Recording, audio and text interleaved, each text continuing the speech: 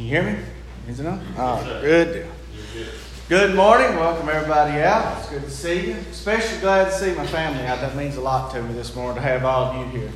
We have visitors with us. I promise you I'm not the full-time preacher, so if you want to hear a good sermon, come back tonight or next week and you'll hear maybe a better one. Week after next. I'm sorry. Okay, week after next. Dad preaches next week. But it is good to see everybody out, and I am honored to stand before you. I hope this morning that I can present a lesson to you that make you think, put you on your toes a little bit, encourage you a little bit, and uplift you. How many people want to go to heaven? A few hands go up. Some ain't. Maybe I need to change my lesson to why we want to go to heaven. But I hope everybody wants to go to heaven this morning. What if I told you I have a way to get to heaven, and it's better than what you've been taught? I can offer you things that you may have been told, but they ain't good. I can offer you a lot better way. Would you follow me? Would you believe me? No? You shouldn't. This morning I want to talk to you about false teachers or false prophets. It's so important that it was mentioned in the old long ago all the way up to today. There must be something to it if God's warned us about false prophets. This morning I want to start out by mentioning a few names. I'm going to put them on the screen for you to look at and we'll talk about them. Some of them you're going to think, man, what's he got that name up there for? Or, what's this got to do with religion? Well, I promise you, bear with me. I'll tie it all together into the end, and you will see where we're going with this. First off, I want to talk to you about Charles Manson, the Mason family. He was the founder of it. He had approximately 100 followers, and he used drugs and other things to entice his followers to do evil deeds for him, but he also proclaimed to be the Messiah. He also claimed to be Jesus Christ. So he used religion and his teachings to get people to follow him, claiming to be Christ. What about David Koresh? David Koresh was a leader of the Branch Davidians. He had more than 70 followers. He too claimed to be Jesus Christ, the Messiah. You need to follow me, follow my teachings, and I can offer you things. He got his start from the Branch Davidians. The Branch Davidians started off the Seventh-day Adventists, and then from them it got tied off from another branch, which was the Seventh-day Adventist. And they all just branched off, leading to David Koresh's group. Another name I want to mention to you, Jim Jones.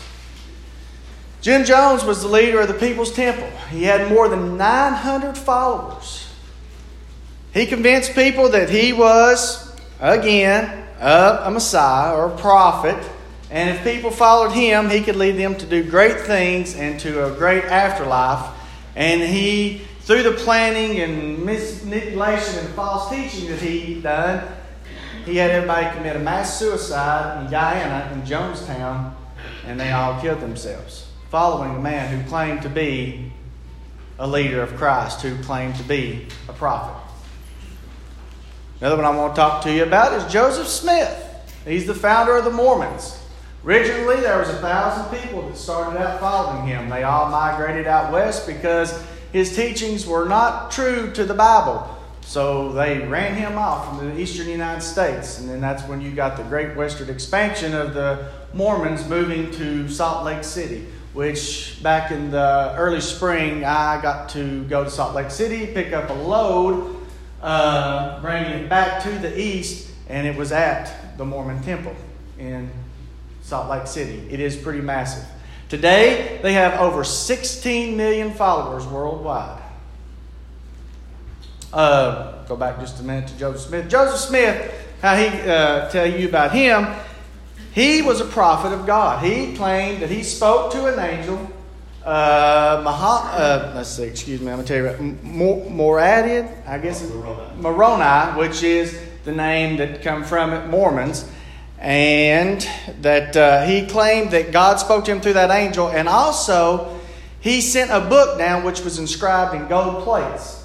God told him that there was a new and better way, and that he needed to teach people that they needed to follow him and his teachings and not the Word of God.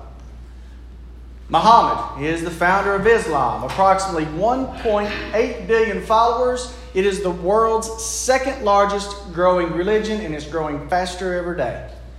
Muhammad, he claims to be a prophet of God. They believe in Jesus, believe Jesus was a good guy, but they don't believe Jesus was the Messiah. And then Muhammad, he has offered the better way.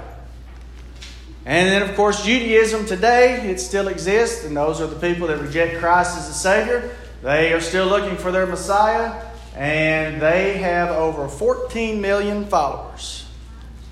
A lot of people following these groups, ain't they? And then, of course, we have Satan. Satan has manipulated people. He is scattered all over the world, including anyone who proclaims that the Bible is not the inspired Word of God.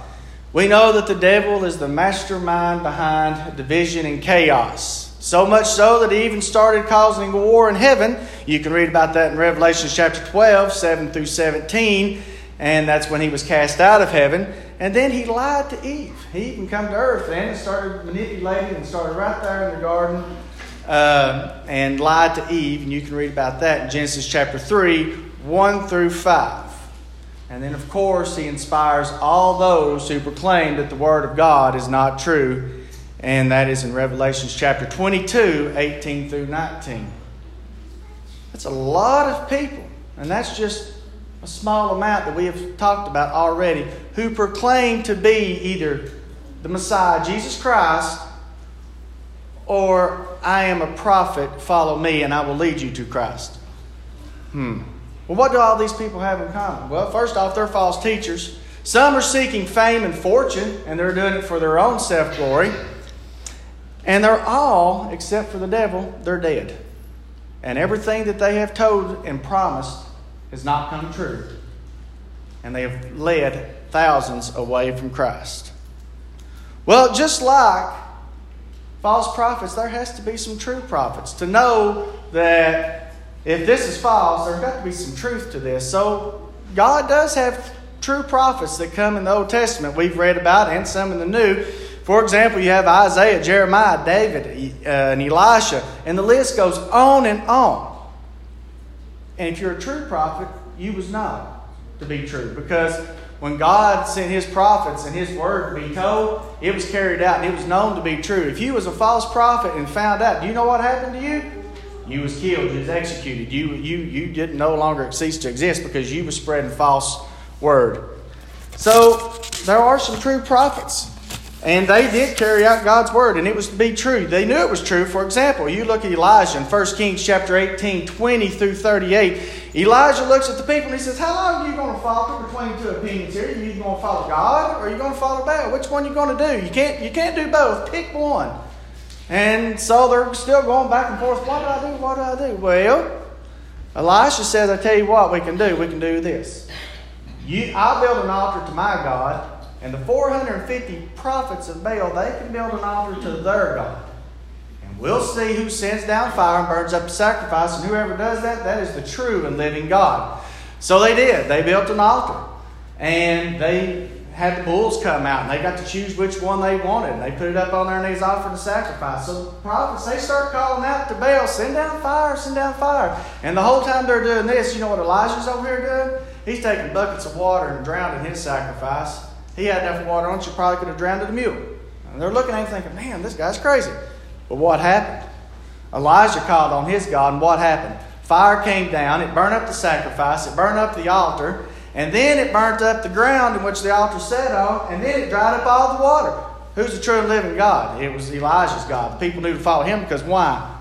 The prophets of Baal, their offering and their sacrifice is still sitting over here.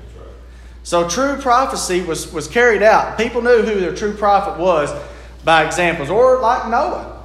Noah was told people, you need to get your hearts right with God. You need to follow me. It's going to come a flood. God's going to destroy the world. If you don't follow me and you don't listen to God, what He's trying to tell us, you're going to be lost. Those people didn't believe Him. 8 souls were saved. But I guarantee you one thing. When that first drop of rain fell, by the way, it had never rained before. But when that first drop of rain fell, those people wasn't on that ark. They believed. But it was too late. God tells us in His Word what we need to do in order to get to heaven. If we don't follow God's Word, then it's going to be too late. And it's important that we know the truth. So there's examples of false prophets. But what do all these men that we talked about, what do they offer? They offer false hope. They offer nothing. They're false.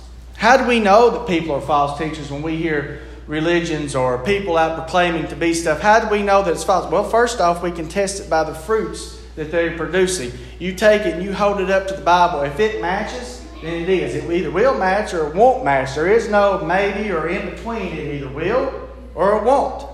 And when you look at it and you hold it up to the Bible, you can start poking holes in all the false teachings and it will not hold water. That's why it's important that we study. And that is how you can start to stand and fight against false teachings, is by studying the Word of God. First off, you need to know that the Bible and the Word of God is the inspired Word of God. 2 Timothy chapter 3 and verse 16. And when you realize that it is inspired and you start to study according to 2 Timothy chapter 2 and verse 15, then you will be ready to stand against it. And you can test it. When someone comes to you and says, hey, this is what I believe, this is what you need to follow, well, you can hold it up to the Bible according to 1 John chapter 4, verses 1 through 6, and it'll either match or it won't. And if it don't match, then we need to rebuke it. We need to stand against it according to Titus chapter 1, 10 through 16. And when you look at verses 5 through 9 of Titus chapter 1, I find it interesting that it talks about elders before it gets on into standing and rebuking the word. Why would it talk about elders, I wonder? Well, it's important that churches have strong elders, because elders are the leaders of the congregation. They are going to make sure that whatever is taught and done in worship and in our lives is according to God's will. It is important for us to follow God's word, and that is what the elders are to do. If you look at 2 Timothy chapter 4 and verse 2, you'll see that we are to preach the word. The elders are going to make sure that the word is being preached. They're going to make sure that it is sound and true doctrine according to Titus chapter 2. And then if it is sound doctrine, then everything that we do and we participate in is going to be well maintained and carried out according to Titus chapter 3. Does the microphone do something? Okay. All right.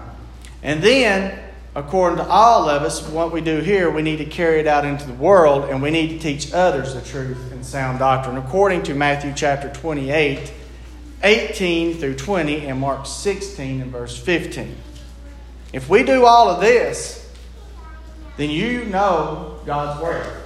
You know how to stand against it. You know how to prepare against it. You know how to stand against evils that may come our way or false teachings. And these false teachings that people will talk to you about, they are sincere as can be. They believe it. They're going to convince you of it. If they didn't, these people here wouldn't have all these followers that they have today. That's why it's important for us to make sure that what I'm saying up here is true, or Shelby or Brian or whoever else gets up here and preaches, that what we say is true. You need to follow along in your Bibles. That's why it's important to study. And if you study, God has prepared you with the entire armor and fleet and resources that you need to stand against all that, according to Ephesians chapter 6, 10 through 20. And then when presented with teachings, you can be ready to give an answer for it, according to 1 Peter chapter 3, 15 through 17. Now, I mentioned a bunch of names when I first started. And some of those names, rightfully so, we all know are very evil people. They've done a lot of bad things. And some are just as sincere and as good as the day is long. And you think, but why do I need to know about false teachers? Why did all those people, why do I need to worry about them? Because, folks, if we're not out teaching people, they are. Islam is the second fastest growing religion, 1.4 billion. It doesn't matter if it is him or if it's David Koresh or Billy Bob down the street. If they have one person or they have 1.4 billion, they're teaching people false. And people are following them. If we're not out teaching, if we're not out living the example that God has asked us to do and teaching His Word, they're going to follow somebody. And I would rather them follow God's teachings than to follow them, because that place leads to no hope. That place leads to eternal damnation and punishment for everlasting. They can offer you the riches of the world. They can offer you anything that this world has to offer. But God can offer you all the riches of heaven and eternal life. I would rather have riches and eternal life that lasts forever than to have a short time here on earth of riches, because that's not going to get me nowhere. So, God's Word is true. If we're not following God's Word, we're going to be lost, because when we die and we stand before God on Judgment Day, that's what we're going to be judged by, is the words that is wrote in the book, in the Word. God's Word is true, it's living, and we need to follow it to the best of our abilities. So this morning, as I bring our lesson to a close, I don't want you to think that I've talked bad about religions, that I'm making fun of some of them, because I'm not. I'm not standing up here saying that we're the only ones going to heaven or that all these other religions are lost. But what I am saying is this. It doesn't matter what name's above your door. If you're not teaching God's Word and you're not doing exactly what God has asked you to do, then you're wrong. It's not me saying it. It's God saying it. If you're not doing His will the way He wants it done, the way He's prescribed, then you're wrong. So this morning, if you're not a Christian, I'm going to invite you to become one through God's Word. It's not going to be any promises or anything of this life other than the eternal life that you can get. And that is a home in heaven. God's plan is laid out for us, and it's real simple. All we have to do is follow it. And that is hear the Word. According to Romans chapter 10, verse 17, so then faith cometh by hearing, and hearing by the Word of God. Once you hear God's Word, then it's easy to act upon it, because you will know what to do, which is believe is the next step. Believe it. Have faith in it. Hebrews chapter 11 and verse 6, but without faith it is impossible to please Him, for him that comes to God must believe that He is, and He is a rewarder of those that diligently seek Him. And then you need to repent of your sins, turn away from what you are doing and turn to God, because He says in Luke chapter 13 verse 5, I tell you nay, except you repent, or you will all likewise perish. Then you need to confess God before men. You need to confess Jesus Christ, that He is the Son of the living God. And you need, according to Matthew chapter 10 and verse 32, therefore whoever will confess me before men, him will I confess before my Father.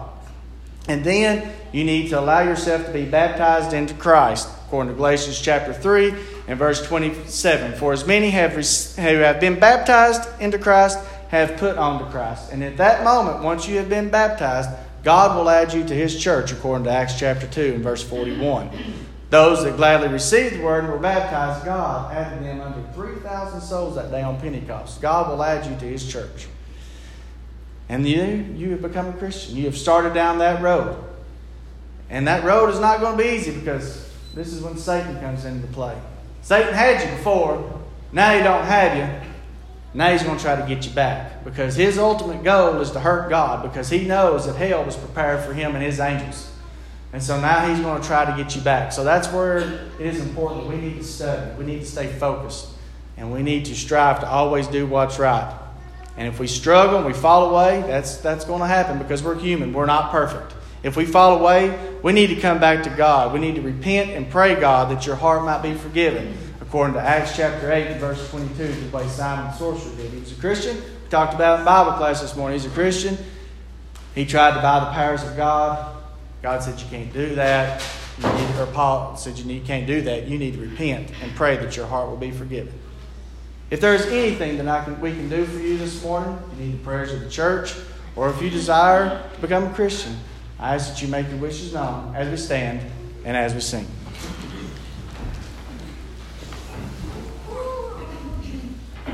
All things are ready, come to the feast.